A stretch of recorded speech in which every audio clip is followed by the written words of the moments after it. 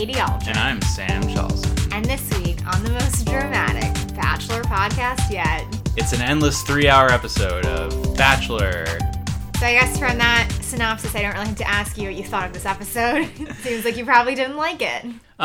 It was fine. I think it was pretty predictable. I thought that there are a lot of interesting conversations. Like, I think there are still, I think there are a couple interesting storylines left. But I did not think that the Win Tell All was interesting, like, at all. So should we start with the first episode, the conclusion of the Fantasy Suite dates? Yeah, let's dive right into it. So we started with Raven after her night with Nick, where, it did seem like maybe she finally had an orgasm sexually. Yeah. As Raven said, Nick is really good at what he does. Yeah. Which is that's how Wolverine is described in the X-Men comics. He's the best there is at what he does. But what he does isn't very nice. I think that's what she should have said about Nick. Well, yeah, I thought that this whole, sequence where it was, a weird 500 Days of Summer montage, which I never would have understood that was what it was aiming to be if I hadn't listened to that Ringer podcast with, the ABC executive. But I thought it just all further went toward the thesis that Raven is the mole. She said that she was satisfied by Nick. Yeah. So then we move on to Rachel's fantasy suite date. Rachel and Nick cross-country ski. Rachel isn't very good at cross-country skiing. They see reindeer, which I suppose is supposed to be really special, but they have reindeer at the LA Zoo every Christmas time, so I wasn't personally that impressed. I feel like of Raven, Rachel, and Vanessa, Rachel actually, to me, has the most, generic, seen it before Bachelor storyline, where it's basically, a normal person comes on the show, gets basically brainwashed into feeling these things, doesn't want to admit their feelings, and then their kind of crux becomes it's kind of too late. Is it too late for them to admit their feelings? / are they really afraid to admit their feelings? Not because they're on a TV show and their feelings aren't real, but because they're afraid of rejection. Yeah. Which, Nick does ask Rachel what her biggest fear is, and she says rejection, which kind of fits right in with, Nick's fears, and even Ben Higgins' fear of being unlovable basically is a fear of, being rejected. There was a moment where I forget exactly what they were talking about, but Nick says, I might be white, but I'm still a minority. And I wrote in my notes, is this the point where Rachel decides to leave the show? Because, I was pretty sure that she was going to decide to leave, on her own terms because she wasn't feeling it. Yeah, she was saying that Nick is a rare and special kind of guy. And then... Right. Then he said that. But she did There's laugh. someone should make, a compilation of all of the not great lines Nick has said this season. Yeah. But one thing I did wonder when they got the fantasy suite card is who gets to handwrite those date cards? Who in the production do you think does that? Because that'd be, my dream. That'd be my Facebook cover photo forever if I got to handwrite one of those and it was, on TV. I'm sure that you can probably do that. Probably someone the How? crew does it. Probably it's in the, they must have a prop department or something. Because I have pretty good handwriting and I've been asked to write things before that have been on TV. So I'm just saying. You should build a reel of all the just the things clips I've of written. your episodes written in shows. Send it to The Bachelor. Is she applying to be on the show? No, she's just applying to write the date cards, which isn't even a job. One thing that I did find interesting was that when Nick... I can't remember what they were talking about, but Nick was bringing up kind of moments where Rachel had been more vulnerable, and he mentioned this time that she melted down in a bathroom, and then he said after the volleyball date when you kind of lost your mind. Oh yeah, I saw that too. It was really interesting because I think that's also when she and Vanessa had the big fight in Bimini, around that time too. Yeah. I don't think it was that day. It was the next episode was when they had the fight, but it's interesting that was such a crazy couple days for them. I can't believe they didn't show more of it. I'm just so fascinated to know what happens. You have to imagine that maybe they were sort of talking about producers and stuff like that and stuff going on. Stuff they just couldn't show. Yeah, because it's pretty rare that they ever show the producers getting involved. The only time I can really think about it is when Caitlin and Sean, when Sean was breaking down on the producers. Oh yeah, and you heard the producer talking. And that was such a strange thing. Yeah. Which is very exciting, but if you have to cut around stuff like that, it creates a very disjointed storyline. Yeah. Yeah, so, Rachel, she kind of sets up what her main storyline will assumedly be on Bachelorette, which is that, she says, I'm not in my head, I'm all in my heart. That's what she's trying to get to, a place like that. And then when she tells Nick that she's falling in love with him, Nick has now been given a sacrificial offering of love by Rachel, and he can throw her out. Yeah. So the next date is, last but not least, Vanessa. This was like the most serious date and like had like the most actual like content to it, I think. I think it's really clear that they do like each other. I just don't always believe like seeing them that they have like they're in, if you saw them like going like, and maybe just because of the dates, but Nick and Raven when they were hanging out at that bar seemed to be like more interested in each other than like Nick and Vanessa. I felt like when they were like jumping in that pool, which obviously like one of those dates is like a normal date and one is like a stupid thing. But it's like I don't really necessarily buy like the real intense like physical connection between them. But it's also clearly by what they're talking about, they are feeling something very deep because they're having very serious conversations. I did think it was interesting that Vanessa was last on both the hometowns and the fantasy suites, especially since like I personally think she's a front runner. So I actually missed a lot of her dates. I decided to go back through the Wikipedia of previous seasons to see what the orders have been, just because I think it's interesting. So JoJo was last for both on Ben's season, which I guess made sense because she had like the issues with like her family being crazy. And yeah, then Ben, she had the worst family for sure. Then Ben said that he like loved her twice, and it's obviously more dramatic for JoJo to be the second one he says that to. Yeah. Because Lauren was the clear front runner. And for Cursed Souls, Jade was last on Hometowns and Becca was last on Fantasy Suite. Obviously both of those make sense because they do most dramatic storylines. And then for Sean Lowe, whose season I know you didn't watch, but Desiree, who is the one who went to go on to be the Bachelorette, was last on Hometowns and then eliminated that date. And then Catherine, the one who won, was last on Fantasy Suite. So it does not seem like there's any kind of discernible pattern, which I suppose makes sense. Well, I mean, it makes sense that they are building toward the most dramatic, conflict-oriented situation. Yeah. Like, all those things you described were like, especially Jade's, Becca, JoJo's hometowns. Those are all like really big, dramatic things that they're building toward. And like Vanessa for sure had the more dramatic hometown and fantasy suite than anyone else. Yeah, I guess it just is interesting that, I mean, since I think she's a frontrunner, that she does have the most drama. Maybe she's not a frontrunner. Yeah, I mean, it's interesting, but I also think that's part of Nick has described. I think he's drawn toward that conflict and the confrontation. I mean, that's what they kind of end up talking about on their date. They talk a lot about core values, which like sounds like a very teachery term to me. It sounds like core curriculum, What are your core values? I also feel like I didn't know what her core... Like, I don't know what's an example of a core value. Well, for her core value was Sunday family dinner. 3 hours every Sunday having dinner with her family. Lunch with her family. If that's non-negotiable, that's crazy. Yeah, but I mean, that's like her... That's the first thing. It was a weird conversation because they started off... Nick was like talking about how her family is very traditional. And he's like, and I'm not. And then Vanessa said, what do you mean? And Nick said... You're very traditional. And the man said, in what way? And Nick said, your family has things that get passed down. Which I would say is the definition of what a tradition is, but is not necessarily a specific detail about Vanessa's family, or like what was actually that traditional about what they were doing. I mean, I guess they had like this giant group of people over at their house on Sundays. Yeah, I mean, I think that Nick was just saying that to like argue with Vanessa. Because he likes arguing and he likes Vanessa. Right. But they moved from that conversation to talking about how they're too similar to be together, which seemed like a very different angle of attack by Nick on this situation. And he basically says he hopes that they are able to put their relationship first.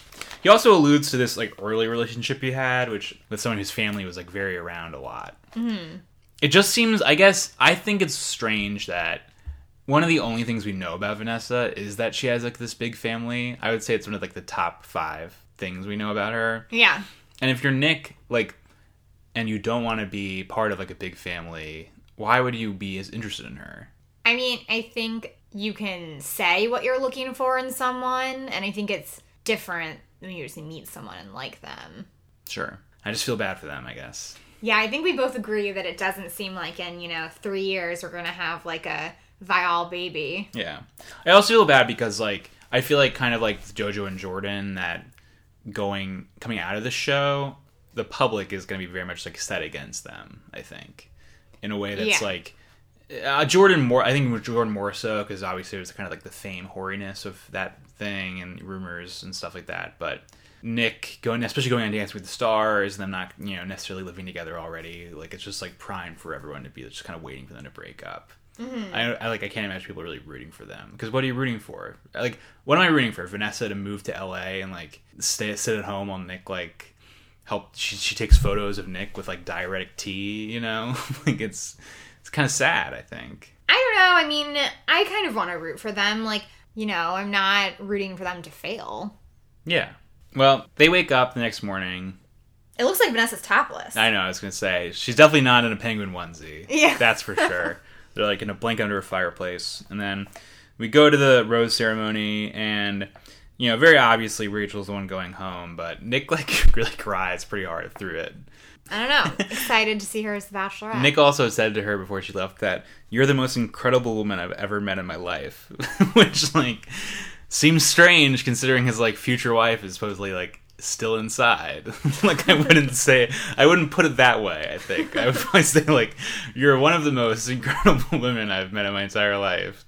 But, like, that seems maybe not the wisest choice of words. It just shows you how Nick just, like, needs, like, approval or whatever. Well, then we move on to some of the less incredible women Nick has met in his life. In The Women Tell All. Good segue. And this is by far the most screen time Chris Harrison has gotten all season. This is really, like, his jam. So who do you think is looking the best, and who do you think is looking the worst at The Women Tell All? Okay, I'd have to say best dress. I'm going with Liz. Her hair looked nice. Really? Her dress looked nice. I thought it was, like, a big improvement. I felt like it was not. To me, she didn't look as good as she did, like, on the show. Oh, really? Yeah. Like, I felt like the blonde hair. I don't know. She was like acting weird. I felt like she had like the least like. As someone who like I liked Liz a lot going into the season, I didn't think that she like redeemed herself. Whatever. Really, I feel completely opposite. I think that she looked great. I think that I felt more sympathetically toward her than I thought I was going to, even though I did think that some of her responses to Chris Harrison were, like, a little canned.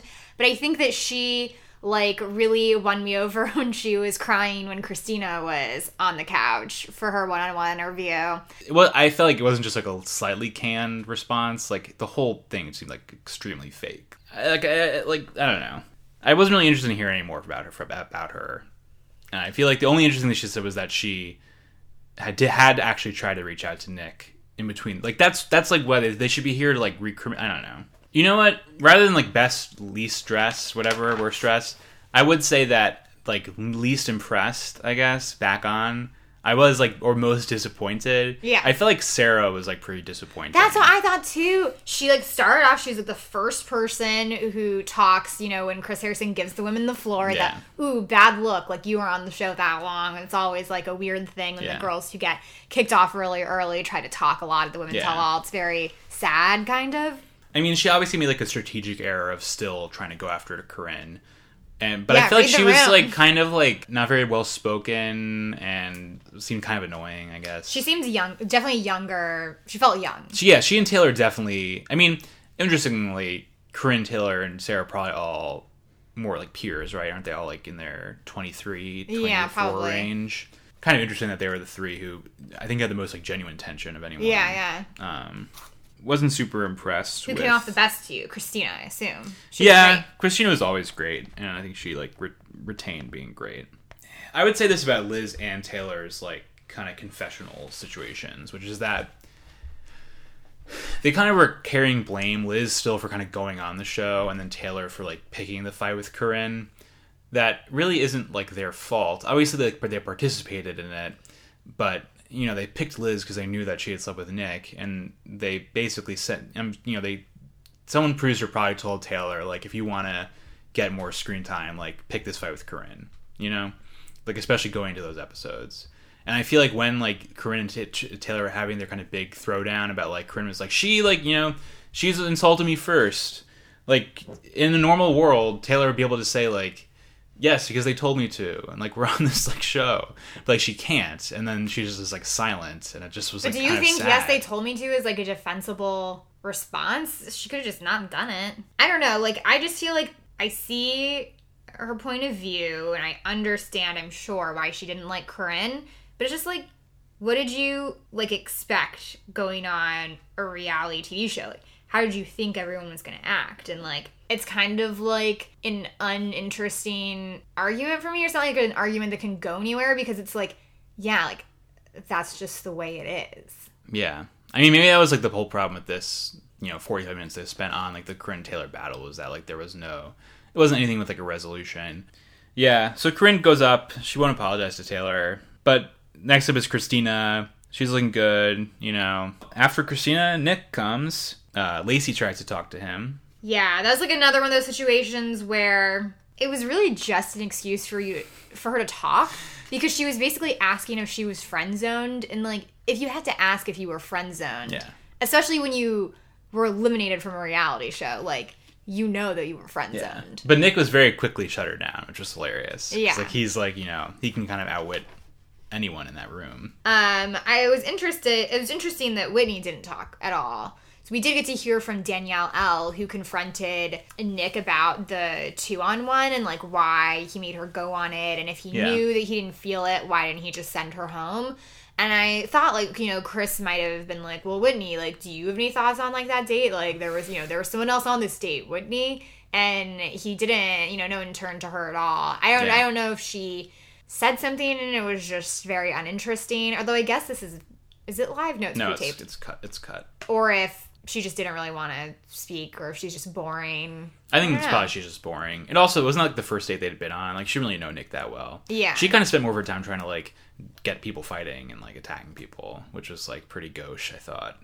Did she? Yeah, she was like, she's the one who said when Taylor and Corinne were fighting, she said, you both were condescending in your own way. At the women's hall. I thought you meant, like, over the course of the season. Oh, no. I was like, I didn't see her as that figure. People always show their true colors at the women's hall, I think, so.